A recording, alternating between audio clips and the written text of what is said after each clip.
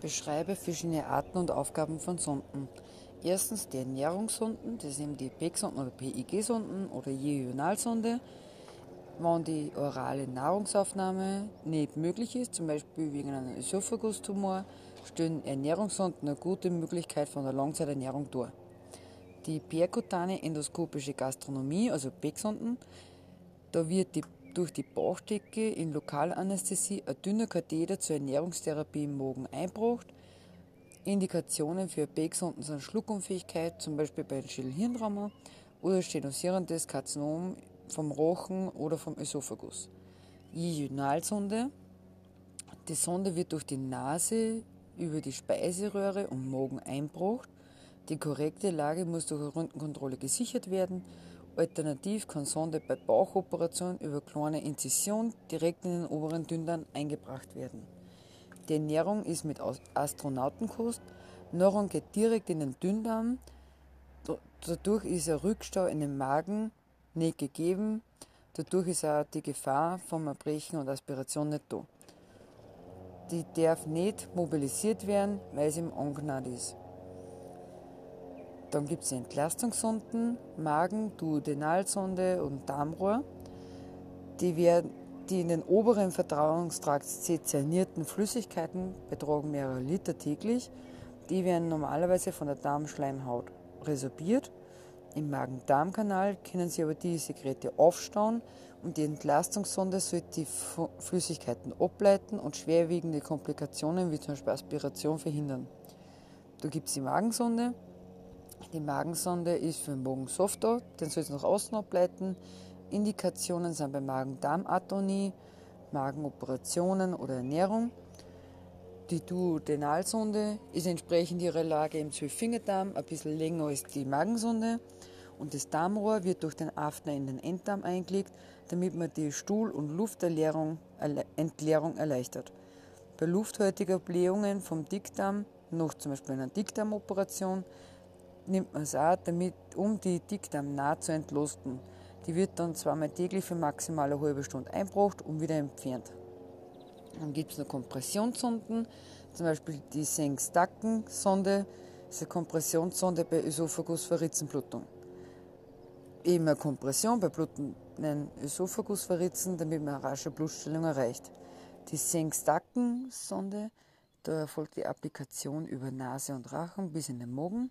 Die Sonden hat zwei getrennt aufblasbare Ballons, wovon einer im Magen und der andere im Ösophagus platziert wird. Der Magenballon hat nur Haltefunktion und der Ösophagusballon, der tamponiert durch Druck die blutenden Varizen in den unteren Speiseröhren. Die Aufgaben sind Bedeutung Essen, also die physiologische Notwendigkeit, soziale und gefühlsbedingte Handlung. Dann bei der Sondenernährung das richtige Essen fehlt, sowie soziale Komponente, wenig geschmackliche Abwechslung. Ziel der Ernährungstherapie ist die Erhaltung und Verbesserung vom Ernährungszustand, Vorbeugung vom Gewichtsverlust nach OP oder Bestrahlung Chemo, Verbesserung von der körperlichen Aktivität. Beschreibe die zwei Applikationsmöglichkeiten zur Verabreichung von der Sondennahrung. Erstens ist die kontinuierliche Verabreichung. Da werden Nahrung und Flüssigkeiten in Kleinstmengen über den ganzen Tag verabreicht, ca. 100 ml pro Stunde. In der Nacht hat man dann einige Stunden Pause.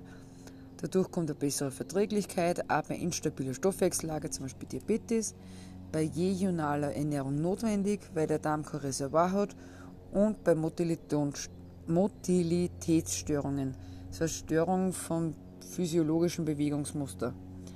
Unphysiologisch, der Magen und Darm nie richtig leer sind oder voll werden und ständig in Arbeit sind. Der Patient hat kein Hunger oder Sättigungsgefühl. Die zweite Art ist eine intermittierende Verabreichung, also Bolusgabe. Zwischen Nahrungsabgaben einige Stunden Pause, so wie bei der Viertel zum Beispiel. Das sind physiologische Esssituationen. Die normale Mahlzeitenfolge kann imitiert werden. Der Patient ist unabhängiger. In den Pausen kann der pH-Wert absinken und Schutzfunktionen nachkommen. Applikationszeit muss der normalen Nahrungsaufnahme entsprechen, zum Beispiel 20 Minuten. Gefahr ist aber auch, dass die Nahrung zu schnell verabreicht wird und nur für gastrale Ernährung geeignet. Erkläre die 3 Applikationsmöglichkeiten zur Sondenkostverabreichung. Erstens ist über Spritze oder Bolus.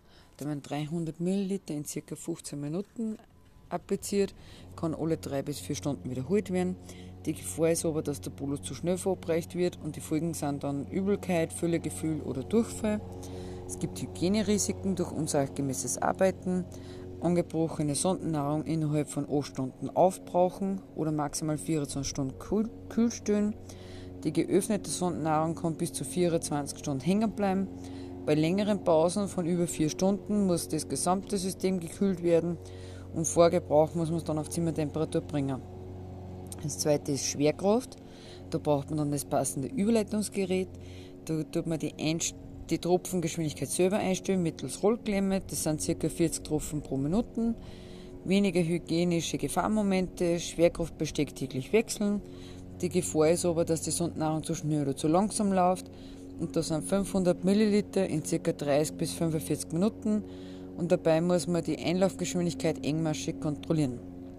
Das dritte ist die Ernährungspumpe.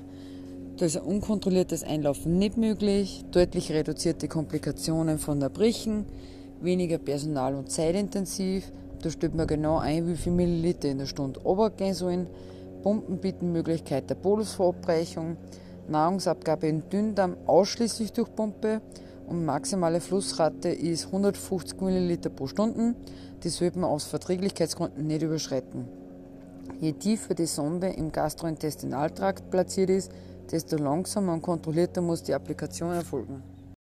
Beschreibe die Pflegeinterventionen vor, während und nach der Verabreichung von Sondennahrung inklusive Arzneimittelapplikation, zeigt diese fachgerecht an der Puppe vor und begründet die einzelnen Schritte.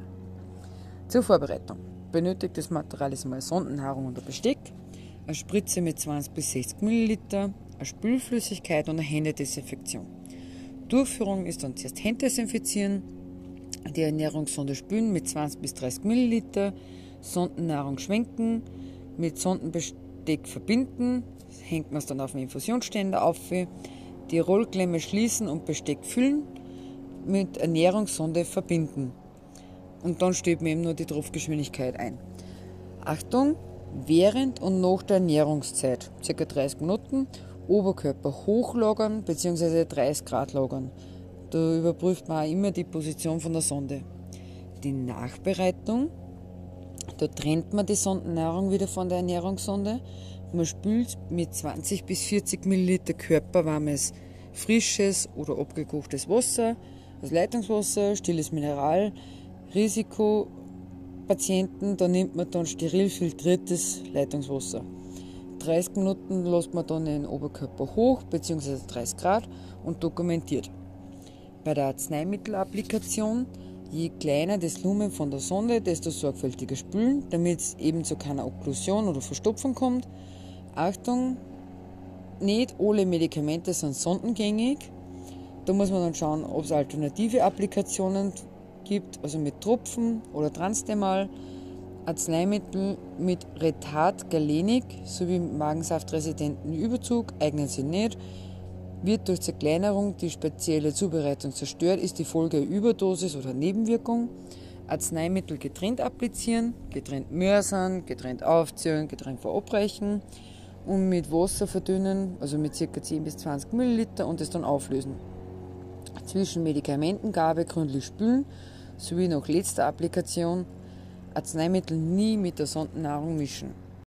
Erkläre und begründe das Spülen der Sonde, Spüllösungen geeignet, ungeeignet, Häufigkeit, Menge, Vorgehen, zeige es fachgerecht vor. Also geeignete Spüllösungen sind frisches oder abgekochtes Leitungswasser, also Trinkwasser, stilles Mineral oder steril gefiltertes Leitungswasser. Ungeeignet sind Früchte, Tee oder Fruchtsaft durch Gerbstoffe, Schwarztee oder Grüntee können es verfärben, Kräutertee kann ätherische Öle enthalten, gesüßter Tee verklebt die Sonden, Grapefruitsaft verändert die Bioverfügbarkeit vor Medikation. Die Häufigkeit ist nach der Nachtruhe und vor der ersten Nahrungsgabe, vor und nach jeder Nahrungsapplikation, vor und nach jeder Medgabe zwischen einzelnen Medikamenten, bei längerer Unterbrechung der Sondennahrung spätestens nach 8 Stunden, bei kontinuierlicher Applikation bei jedem Wechsel vom Nahrungsbehältnis und bei längerem Nichtgebrauch der Sonde mindestens 2-mal täglich. Die Menge ist Also zum Spülen nehmen wir mindestens 20 bis 40 Milliliter. Körperwarme Flüssigkeit. Je Jonalsonde toleriert der Dünndarm maximal 50 Milliliter. Spülflüssigkeit immer in Gesamtflüssigkeit einberechnen und Wassergehalt der Sondennahrung mit berücksichtigen. Das Vorgehen. Beim Y-Konnektor. Die Händedesinfektion durchführen, Spritze mit Flüssigkeit füllen, Spritze auf Konnektor stecken, Klemme öffnen, Flüssigkeit hineinspritzen, langsam und gleichmäßig und eventuell wiederholen, Klemme schließen.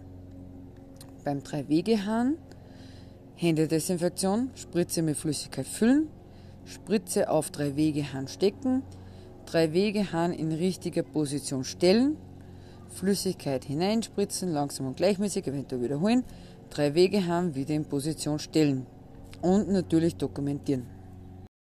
Beschreibe den Verbandswechsel bei liegender PEG und zeige den fachgerecht an der Puppe vor, inklusive Sondenmobilisation.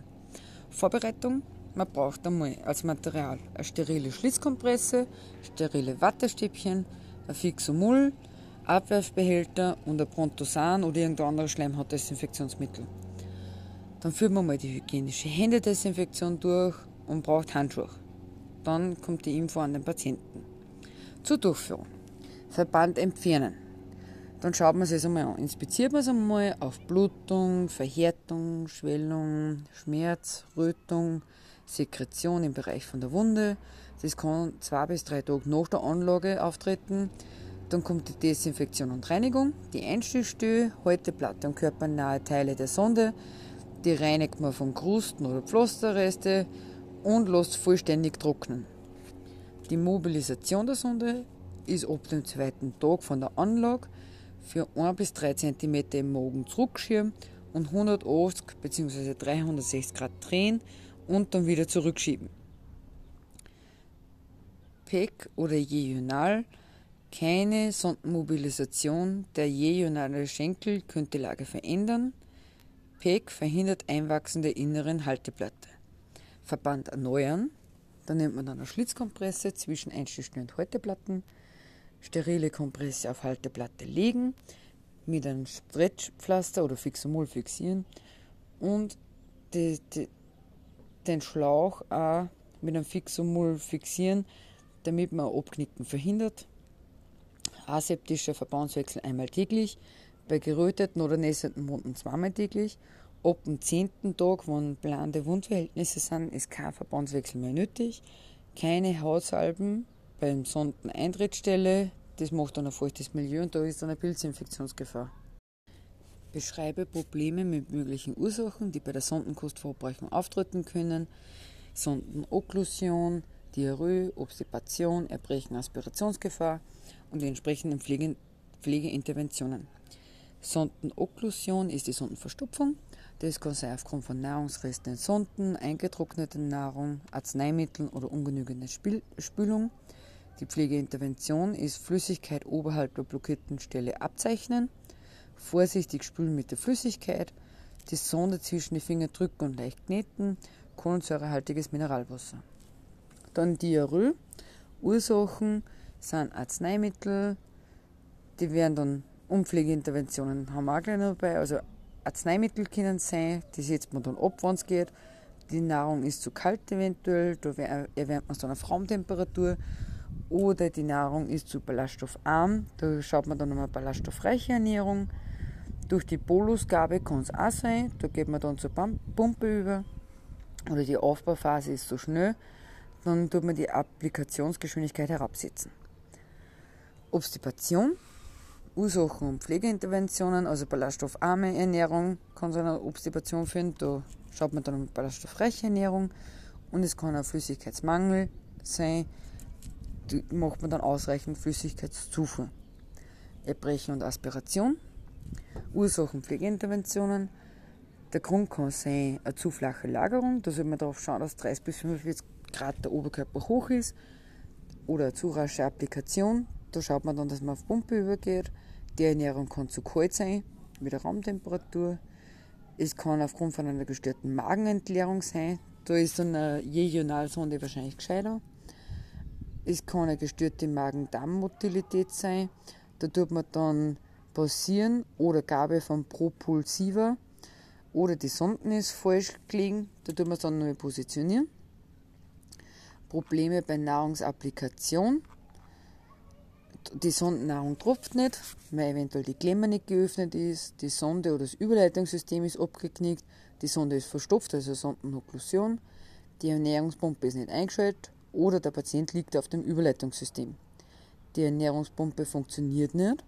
Das kann sein wegen einer fehlenden Netzverbindung oder einem Akkubetrieb prüfen, der Schlauch liegt falsch oder das Überleitungssystem ist abgeknickt, verstopft oder es ist eine Luft im System. Die Sonde lässt sich nicht spülen. Das kann sein, weil die Sonde abgeknickt ist, die Klemme nicht geöffnet ist oder Sondenokklusion. Komplikationen sind eine Sondenverfärbung durch falsche Spülflüssigkeit, Veränderung der Sondenlage, Dislokation, Entfernung durch Patienten, starker Husten, nach Lagerungsmaßnahmen, die Aspirationsgefahr. Da braucht man dann eine richtige Lage. Die richtige Lage muss man dann vor jeder Applikation überprüfen. Oder die Austauschsonde ist herausgefallen, umgehend wieder einsetzen. Und die korrekte Blockung vom Ballon überprüft man einmal wöchentlich. Nenne 2 Arten von Austauschsonden, deren Vorteile und beschreibe deren Handhabung bzw. Pflegeinterventionen am Wechsel. Es gibt grundsätzlich Button und Gastrotube. Der Vorteil ist, dass unauffällig sind beim Drogen. Man hat weniger Manipulationsmöglichkeiten. Man kann es ohne Gastroskopie austauschen und man hat mehr Bewegungsfreiheit. Die Handhabung ist ein langfristiger Einsatz, also wenn man es länger wie 2 Wochen braucht. Einsetzen von Button über ein bestehendes, vollständig ausgebildetes Magenstoma. Der Ballon am Ende vom Button wird mit wenig sterilem Wasser für Halt im Magen befüllt. Ist zum Beispiel ideal für mobile und behinderte Patienten oder auch für Kinder wegen der geringen Manipulationsmöglichkeit. Pflegeintervention, Sonde und Umgebung trocken halten oder sauber halten, Prüfung von Hauptzustand nach Nahrungszufuhr, regelmäßige Kontrolle von der Einstichstelle auf Rötung, Schwellung, Entzündung, Pflege von Stoma, also Stoma, dass man säubert und die Umgebung auch säubert, den Button drehen und reinigen in kreisenden Bewegungen von Sonde nach außen, Wattestäbchen und warmes Wasser verwenden, Reinigung vom Port für Nahrungsgabe, da tut man dann mit Wattestäbchen Nahrungsreste entfernen. Einmal täglich trabt man den Button um 180 Grad an äußerer Halteplatte im Stoma und einmal pro Woche tut man das Ballonvolumen kontrollieren. Das ist dann mit 5 ml Wasser befüllt. Die Spülen von der Sonde mit 10 bis 20 ml körperwarmem Wasser bei kontinuierlicher Gabe alle 4 bis 6 Stunden, nach jeder Nahrungsunterbrechung, nach Nichtgebrauch von 8 Stunden, vor und nach Medikamentengabe. Duschen, Boden und Schwimmen ist problemlos möglich, da sollte man halt den Button mit Pflaster abkleben. Verbandswechsel. Grundsätzlich ist in der Regel kein Verband notwendig. Wenn notwendig, dann darf der nasse Verband nie auf der Haut bleiben. Achtung, beim Herausfallen nach Möglichkeit in vorhandenes Stoma wieder einführen, weil sonst ist die Gefahr, dass die Öffnung oder die Bauchdecke schließt und die Sonde nicht mehr platziert werden kann. Dann beim Gastrotube, die Handhabung ist auch wieder ein langfristiger Einsatz, länger wie 2 Wochen. Einfaches Platzieren, Entfernen durch bestehendes Magenstoma, Fixierung mit internen Rückhalteballon, der ist mit sterilem Wasser gefüllt, für mobile und Behinderte sowie Kinder geeignet. Pflegeinterventionen bei blanken Wundverhältnissen ist kein Verband notwendig. Einmal täglich dran um 180 Grad an Halteplatte im Stoma, spülen mit 20 bis 40 ml körperwarmem Wasser, täglich die Einstichstelle kontrollieren auf Rötung, Schwellung, Entzündung, einmal pro Woche Kontrolle Ballonvolumen, je nach Charret ist dann eine unterschiedliche Füllmenge. Selbe Vorsichtsmaßnahme wie beim Ballon, wenn sie rausfallen, gleich wieder rein, weil sonst kann es sein, dass die Öffnung schließt und die Sonde nicht mehr platziert werden kann.